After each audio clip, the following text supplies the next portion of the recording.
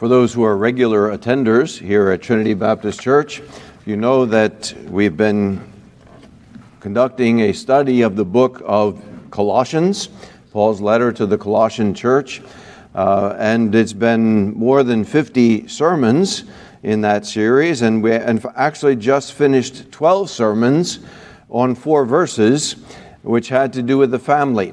There were directions for wives, for husbands, for children, and for fathers or parents. And we spent quite a bit of time especially on those instructions to parents. And as we dealt with that, of course, we're dealing with children. We're dealing with parents, husbands, wives. And there might have been one group which you might have thought sort of fell through the cracks. What group would that be that weren't perhaps specifically or directly addressed during those 12 weeks of sermons on the family? Well, I would say young people, although they're children, they're not like little children. They're somewhat in the middle of those categories of children, and then, well, of course, they're not yet married, so they're not husbands and wives. They're not yet parents, but they're not really just little children either. So I thought it would be good to step aside from the book of Colossians for at least a week and to speak to the young people. I don't want you to feel left out. And I also don't want you to feel like, oh no, he's getting at me. I'm in the crosshairs and I've got it coming now. But I want to just say that, as it were, let's sit down by the fireside. Well, no, it's too hot for that. But let's just sit down at the table and have a chat, if you will, as we look at the Word of God together tonight.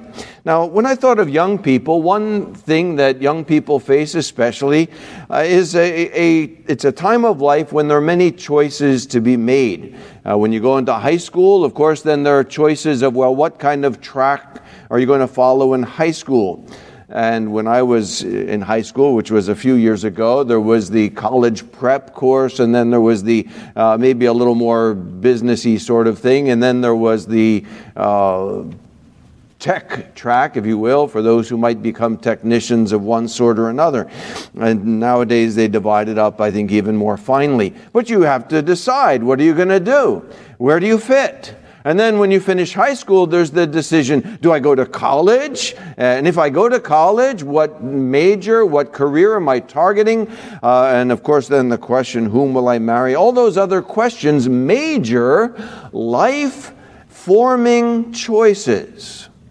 And I thought it would be good to consider what are the priorities behind your choices. What are guiding you as you make those choices? And so if you're not a young person tonight, all right, so don't tune me out, because there's something here for everybody, but especially for young people. And the passage that came to my mind, there were a couple actually that were sort of jumping up like children in second grade saying, me, but I had to choose. So I came down on Jeremiah chapter 9,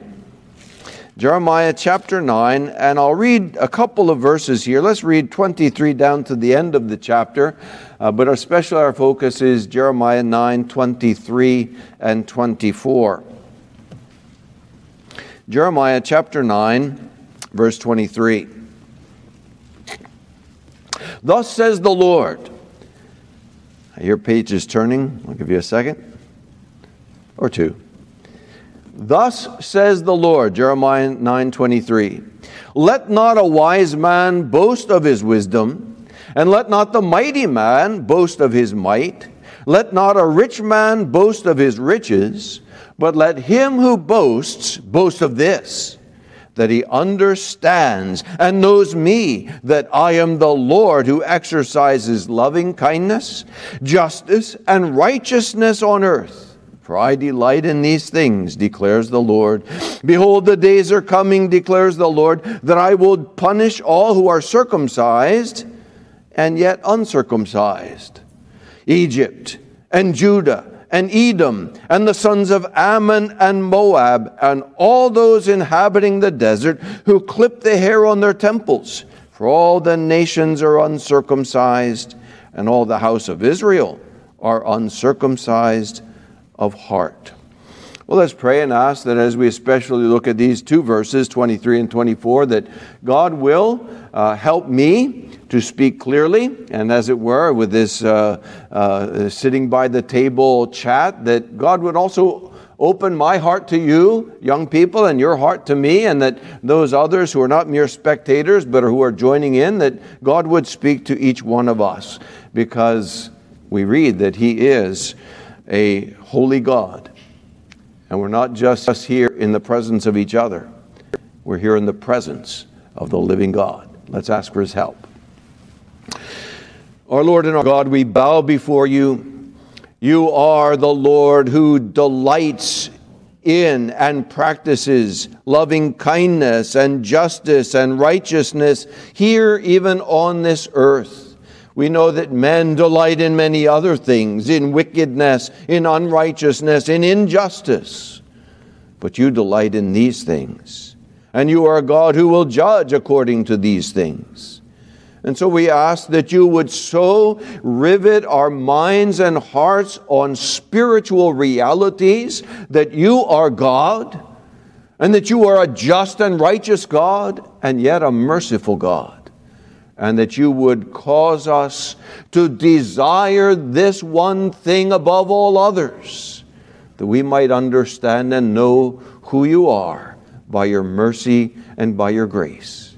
And so come, help me, the preacher, help each hearer. May your Spirit come in power and do mighty things tonight.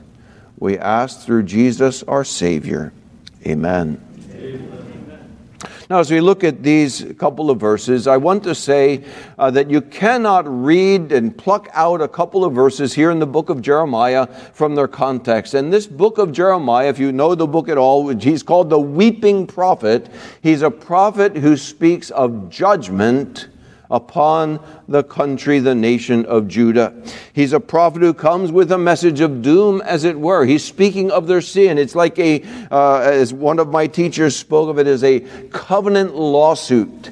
He's bringing the nation of Judah to court and charging them with wickedness, and there's conviction, and they cannot escape.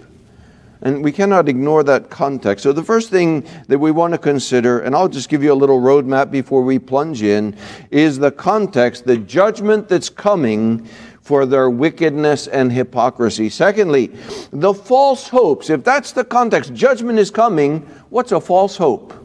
The false hopes and priorities that people cling to in a nation and in a world bound for judgment. But then thirdly, as you look at these two verses, there is the only genuine hope, the only proper priority in a world bound for judgment. And then, of course, some words of application. But let's consider the context. I want to be brief because I'm aware that we're trying to minimize the time you have to sit there with masks on. And I'm going to ask you to bear with me, I think, a little bit. But as we go through this context, I need to be brief. Why is their judgment proclaimed on Judah? Well, let's just look in this chapter itself, in chapter 9. If you go back earlier in the chapter, he says to the nation there that I will make, verse 11, I will make Jerusalem a heap of ruins, a haunt of jackals, and I will make the cities of Judah a desolation without inhabitant. Why? Well, as it were, he jumps into the future and then looks back.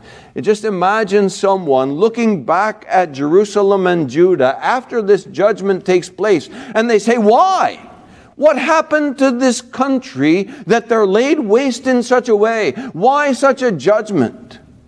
And if you could fast forward our world to after the day of judgment, and ask the question, why a judgment on this world? Well, he gives the answer in the context.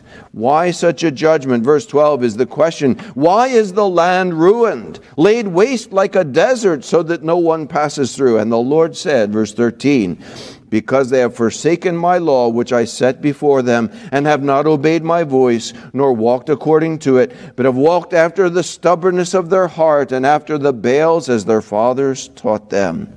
And so the judgment is coming on the world, on that nation then, on our world now. Why? Because of sin. What sin in particular? And I tried to stick close to the context. Of course, you have the whole book of Jeremiah, but let's just stick as close as we can to chapter 9 and go back to verse 2. And Jeremiah, weeping for the daughter of his people, weeping for his country, for his fellow countrymen, he says, "Oh, that I had in the desert a wayfarer's lodging place, that I might leave my people and go from them." Why does he want to leave his country? "For all of them are adulterers, an assembly of treacherous men." Brethren, adultery, immorality, since the sexual revolution, so-called, of the 1960s, immorality of every stripe imaginable characterizes our nation. If God was angry at his people back then, 6th century BC, for their adultery, for their immorality, what is his view of the United States of America today? Adultery. Let's go on to the next verse, verse 3.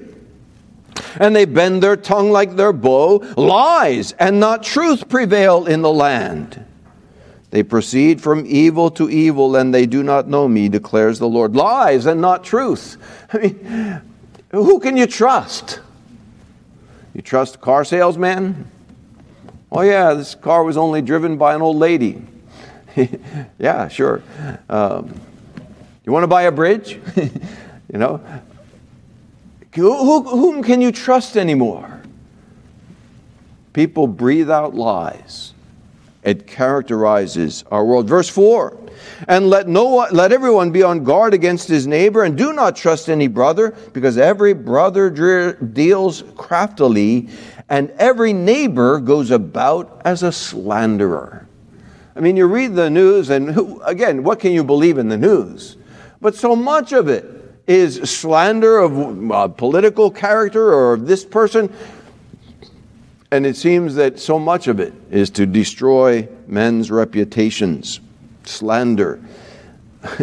And so one hand and the right and left, you see all of these sins, and he speaks more generally, as I read later in the chapter, of all of their iniquity. God says one thing, and they do the opposite. God says, don't do this, and they say, we're going to do that.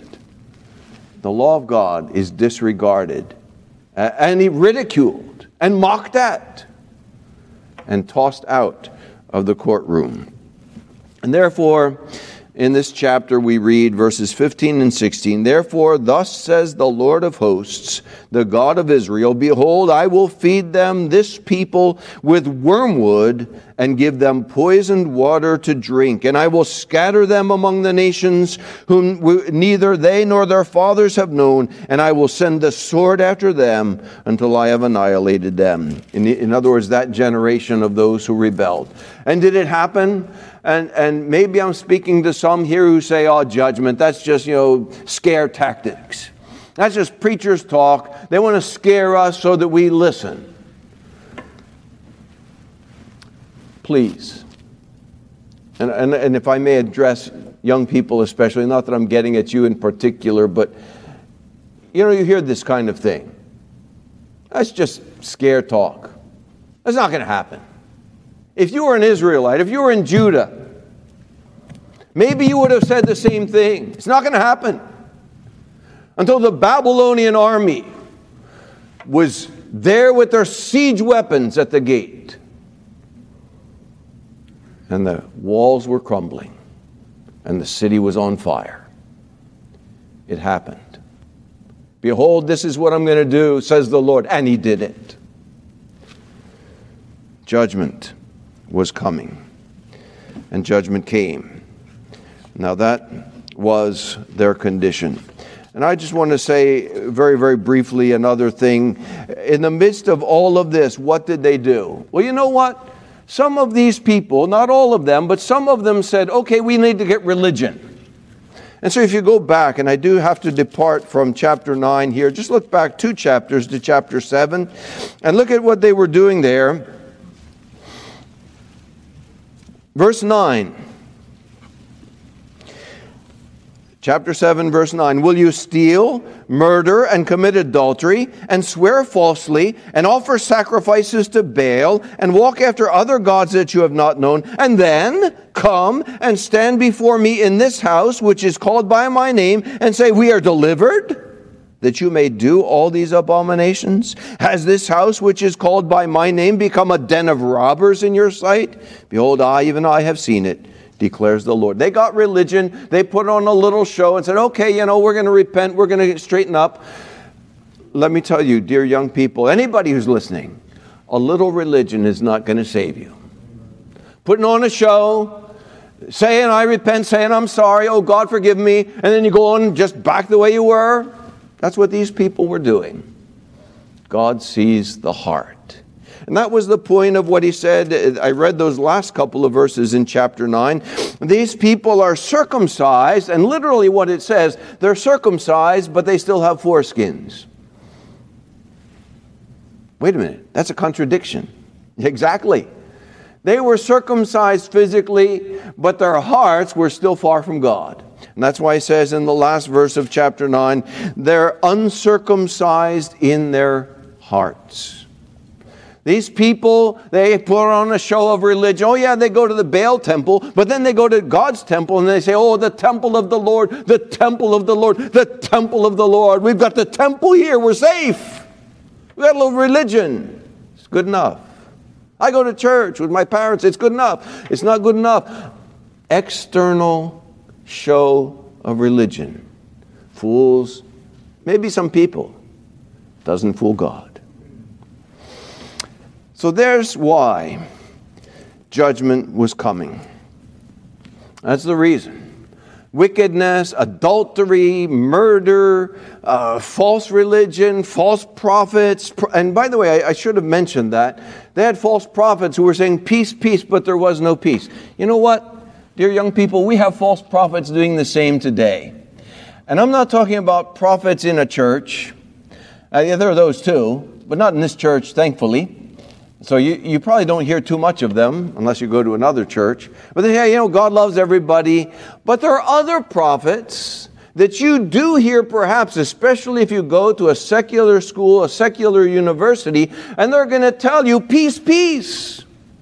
Judgment? Don't worry about that.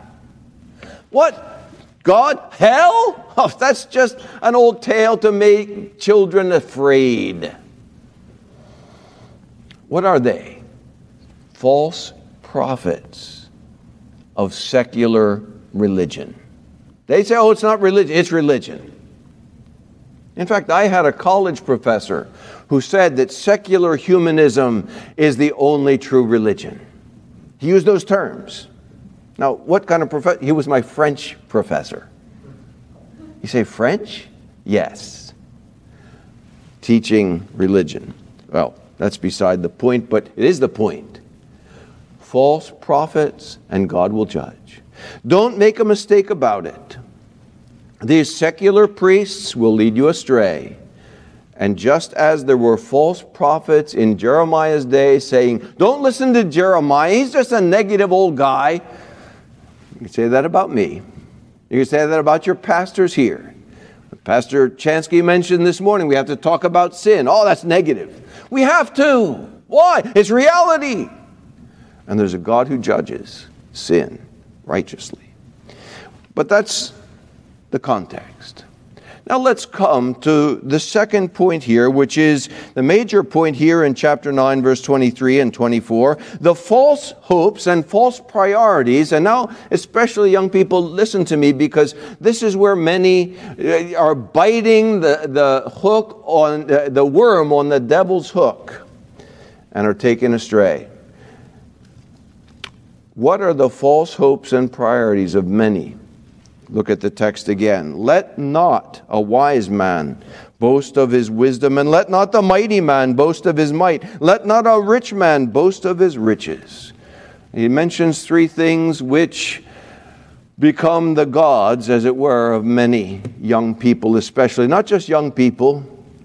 Don't get me wrong. There are many older people who fall prey to the same mistakes. They bite the same hook. What are these three? You would think that with all these warnings, they would be warned. They were not warned. They hardened their hearts against the prophet. He says, let not the wise man boast of his wisdom. Now, the word wisdom is the same word wisdom that you read in the book of Proverbs, that the beginning of wisdom is what? The fear of the Lord. Well, there's true wisdom. In other words, there's godly, righteous wisdom, but there's also worldly wisdom. And this word is used in both senses. And here it's obviously used in the sense of worldly wisdom. Let not the wise man boast, well, I know so much stuff. And you know, young people, and it's not, again, just young people, but you're especially vulnerable to this because you're in school, you're students. And to think that, oh, I'm learning so much. And I remember in physical chemistry, in engineering, chemical engineering school, seeing the vast and intricate interrelation of all these quantities of physical and chemical substances, and it blew me away.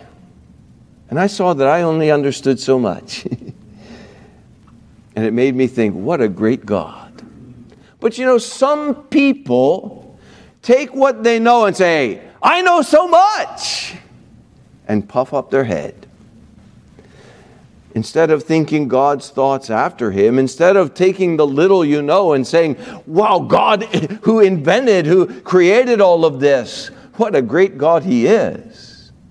They become proud of that little bit they know. And perhaps you're good at school.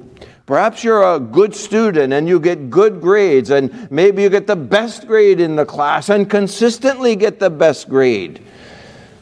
And the danger is especially large for you. And here you are, you haven't yet hardly earned $1, and you think you're on top of the world, and you got it made because you're good at school. And that's your haven of security. I've got smarts. Well, it's a good thing. It's not bad to be given a well-furnished mental ability. That's not bad. But where's your confidence? Look at the text again. Let him who boasts. Is that your boast? Look at all I know. Look at what I can do.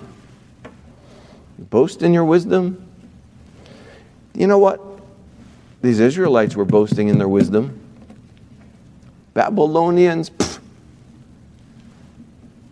we got this. Did they? They could not outsmart the Babylonians. And they could not outsmart God, who decreed that the Babylonians would bring judgment to them. Isaiah chapter 47. And here I'm going to jump outside of even the book of Jeremiah for just a moment. If you want to just listen, I'll read the verse. Jeremiah 47, 10 and 11. Isaiah 47. Isaiah says this. And you felt secure in your wickedness and said, no one sees me. Your wisdom and your knowledge, they have deluded you, for you have said in your heart, I am, and there is no one besides me. But evil will come on you, which you will not know how to charm away. And disaster will fall on you, for which you cannot atone. And destruction, about which you do not know, will come on you suddenly. Your wisdom and your knowledge have deluded you. And so, if I may speak again, heart to heart, as if we're sitting down, and I would love to sit down, and some of you I've had breakfast with, some of the older young people, but, if we could just, as it were, sit down here at the pulpit. If I could speak to you heart to heart, don't be foolish, educated people. who think, I got this. Their wisdom and their knowledge deluded them, and judgment came, and they couldn't stop it. And you know, judgment is coming to this world, and you can't stop it. What will you do then? If you boast in your wisdom, it will fail you. You don't know everything. And you know, the really smart people, they get their PhDs and they get more and more specialized. And the more and more specialized you get, the more and more you don't know because you're only over here. You realize, my knowledge is insignificant. I hope you get that kind of wisdom. You cannot save yourself. But then furthermore he says, let not the mighty man boast in his might. Now, maybe you're not great in academics, but maybe you're good in athletics. And so you keep your body in shape, and I hope you do. You know, the Bible even says that physical exercise, bodily discipline, is of a little profit. Discipline yourself to keep yourself fit, that's a good thing. Not bad. But then do you boast about it? Do you stand in front of the mirror and do your Atlas poses and admire your physique? Let not the mighty man boast in his might. I'm sure you can press more than I can, or I probably. But, you know, keep yourself fit, and then the rest, no big deal. Boasting in your fitness, your might. You know, again, the word is used in a good sense. This same word is used of David's mighty men. In fact, just consider Josheb-Basshebeth, a Techemonite. Anybody here name their kid Josheb-Basshebeth? Probably not. Yasheb, it might be pronounced, but he was chief of the captains. He was called Adino the Eznite. You ever name your kid Adino the Eznite? Probably not. Well, you know what? You probably don't know what this guy did. If you do, you can tell me later, and I would think of some prize for you if I were thinking quickly. But what did he do? He was called Adino the Eznite because of 800 slain by him at one time. He killed, by himself, 800 warriors. Now, think of these people with the Babylonian army coming in. One Israelite can take care of 800 Babylonians. We got this. Guess what? It didn't work. It didn't help. They were conquered. So today, men are boasting in their strength. I knew a man, very distant acquaintance, who was built like a bull and very strong. And he died in a gym pressing heavy weights because he spit up and choked on his spittle. Let not the mighty man boast in his might. But then the third is riches. Let not the rich man boast of his riches. Well, I think this is even perhaps a greater danger: wisdom, might, riches. Because you say, well, it's not love that makes the world go round, it's money. And you got to have money. Well, you know what money is. I don't have to explain what that means. And there were those in Judah who were well off. There were those in Judah who had their lands, they had their houses, they thought, we've got it made. And you know, when the Babylonians came, I couldn't stop anything. When judgment comes, or when death comes first, if that comes first, your money is not going to save you. You think of those who have billions. You know, you go down to your local Walmart with $1 billion in your pocket. What are you going to buy? Anything you want. And then what? You got that. And then you're going to go again, and you're going to buy more. It gets old. I mean, not that I've experienced that, but I could imagine. What will all that money do? You know what? The more money you have, the more worries you have. I got to invest this. And what? Oh, that investment went down. Oh, the stocks. Not that it's wrong to have stocks. Don't get me wrong. But, you know, and those of you who have more money, perhaps you could testify more than I could that the more money you have, the more worries you have. It's not the answer to everything. And especially when the day of judgment comes. You know, just calculate this. You end your life, let's say you make $1 billion. I don't think that's probably in the future of anyone here, but who knows? Let's say you did. Then what? You get old, you die like everybody else, and you face God. And you're going to say to God, God, this is how I spent my life. And here's my bank balance. Here's my stock balance. And God says, yeah, and what about loving kindness? What about justice? What about righteousness? These are the things that matter. Dear young people, this world is heading for judgment just like the nation of Judah was heading for judgment. It was sure. God had says coming, and the Babylonians came, and they were carried away, and the temple was burned. It happened. And what does God say about this world? He says, it is only just for God to repay with affliction those who afflict you, and to give relief to you who are afflicted, and to us as well, when the Lord Jesus shall be revealed from heaven with his mighty angels in flaming fire, dealing out retribution to those who do not know God, and to those who do not obey the gospel of our Lord Jesus.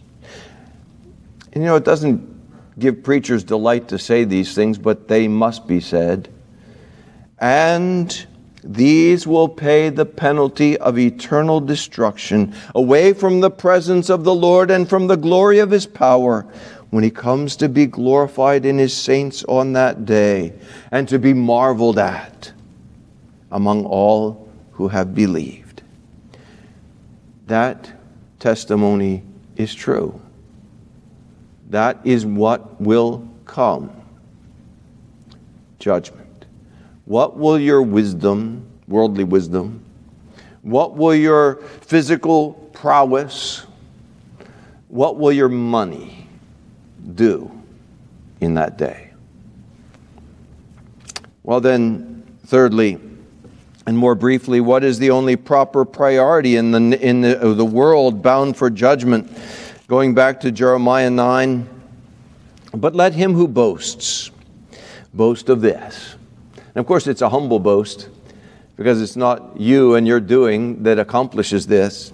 But let him who boasts boast of this, that he understands and knows me, and it's all by grace, that I am the Lord, who exercises loving kindness, justice, and righteousness on earth. For I delight in these things, declares the Lord. The only thing worth glorying in, the only thing worth, as it were, lifting up your heart about, not in pride as if you accomplished it, but in thankfulness to the God who is merciful. I know God. J.I. Packer passed away this past week. One of the first books I read as a young Christian was the book Knowing God. It was a new classic at that time. I think it was published in 1972. I believe I read it in 73.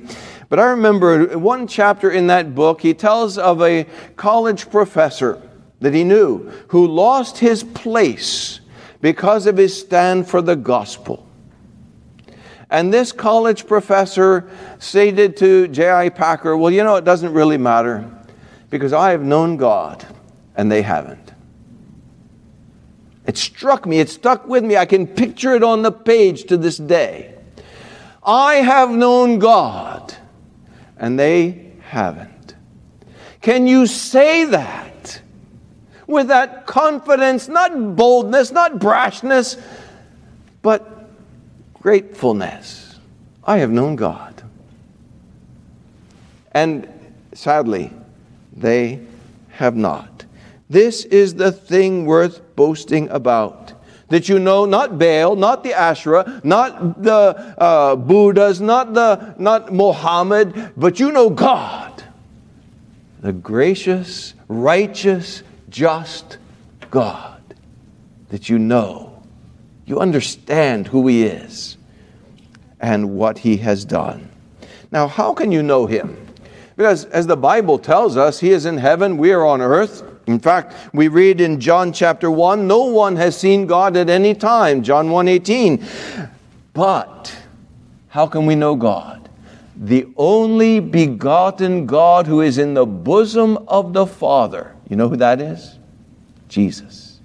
He has explained Him. Here's the wonder of the gospel, that God so loved this sin-cursed world bound for judgment, that He gave His only begotten Son. We heard of Him this morning. Jesus Christ the righteous, our advocate with the Father. We can stand before the Father even with judgment coming, and this is why we can glory in knowing Him and be safe from judgment. Why? Because He's our advocate. He's our propitiation, and I don't want to steal Pastor Chansky's thunder from next Lord's Day, but that's what He has done. That's how we can know God, because there's one who, like those high priests we read of in the book of Leviticus, I'll get there, in the book of Leviticus chapter 9, the great high priest who made the sacrifice, and Jesus, the greatest high priest, gave Himself as the sacrifice, so that we, sinners, we who have disobeyed, we, like the people of Israel, who have disobeyed in so many ways, that we can have our sin washed away, and that we can have a perfect righteousness from our advocate, Jesus Christ the righteous, and be acceptable to God. And so, dear young people, and everybody, young people of all ages here, this is what I want to say to you tonight. Don't spend your life for things that do not profit. Knowledge is a good thing. It's not bad to even go in advanced degrees and to learn more. But I hope your learning is bringing every thought captive to Christ. And as you learn more of God's world. You learn more of His creation. You learn more of His ways. And you marvel. You learn biology, and you don't say, wow, look what oozed out of the primordial soup.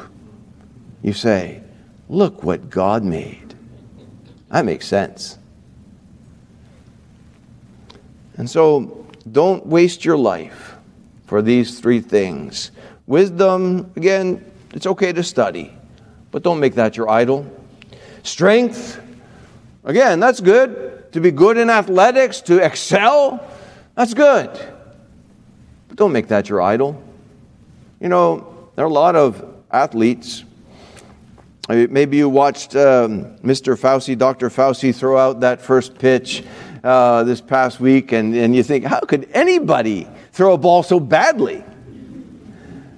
But then if I watched some video clips, and apparently one of these great athletes of all time, and his name Michael Jordan, threw out a first pitch some years ago, and it was a wild throw.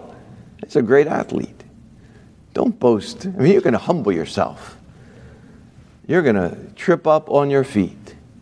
The greatest. Don't boast in it. How about riches? Cease from it. They're going to make it themselves wings and fly away. You put your trust in riches, it's a false hope. Don't waste your life. Don't waste your life.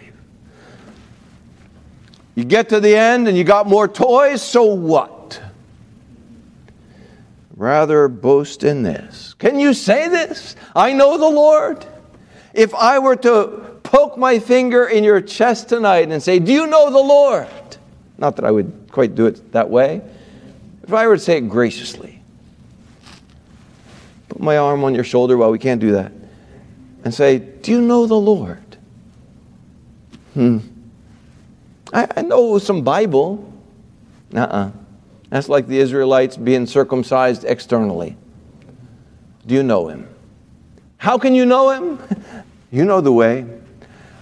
What did Jesus say? I am the way and the truth and the life. No one comes to the Father except through me.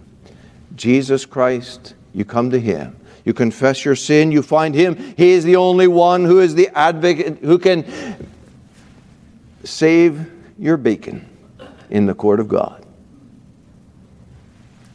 5 bleeding wounds he bears, received on Calvary. They pour effectual prayers. They strongly plead for me. Forgive him. Oh, forgive, they cry. Nor let that ransomed sinner die. If you're ransomed by the wounds of Jesus, by the blood and death of Jesus Christ, you know God. You know him through the only way possible, his Son, Jesus Christ. And if you know him, for those of you who do know him, I want to say this, dear young people, think of your life. What are you going to do? Okay? It was a choice I faced. It was a decision, as a young person. What are you going to do with your life? Are you going to be a doctor, a lawyer, an Indian chief, a butcher, a baker, a candlestick maker? What are you going to do? None of those are bad careers. But think of it. Only one life that soon will be past. Only what's done for Jesus will last, whatever your career choice. What will you do with your life? Dear Christian young person, might God use you in his service, in his kingdom. Well, that's my burden. That's why I wanted to speak to you, as it were, heart to heart tonight. And I hope that God opened your heart. When I speak sometimes and maybe even raise my voice, dear young people, I don't want you to think, Pastor Steve's mad. I one time had a little person in the Philippines say, why is Pastor Steve mad? And maybe my wrinkly face shows that. But I'm not angry, except it's sin. And I want you to reach out heart to heart with you, I may, and say, don't waste your life. Don't throw it away for things that do not profit. Wherefore do you spend your money for that which is not good? Hearken to me and live. That's what the prophet said. That's what God said. Listen to him and live. Let's pray. Our Father in heaven, we do ask that you would take your word, take it to hearts tonight. And as young people especially ponder those life choices and consider where will they go and what are they here for and what is the purpose and the point, that you would show them there is no point outside of Jesus Christ. And that to face judgment without a Savior and an advocate is madness and folly. And that they would flee from folly and find mercy. Yes, genuine righteousness, which is a complete righteousness. And be ready to face justice through the advocate, the Lord Jesus Christ. And so we ask that you would own this word, this fireside chat, as it were, and take it home to hearts. And take young and old from the folly of sin to the joy of knowing you, the only true God, and Jesus Christ, whom you have sent. We ask in his name, amen.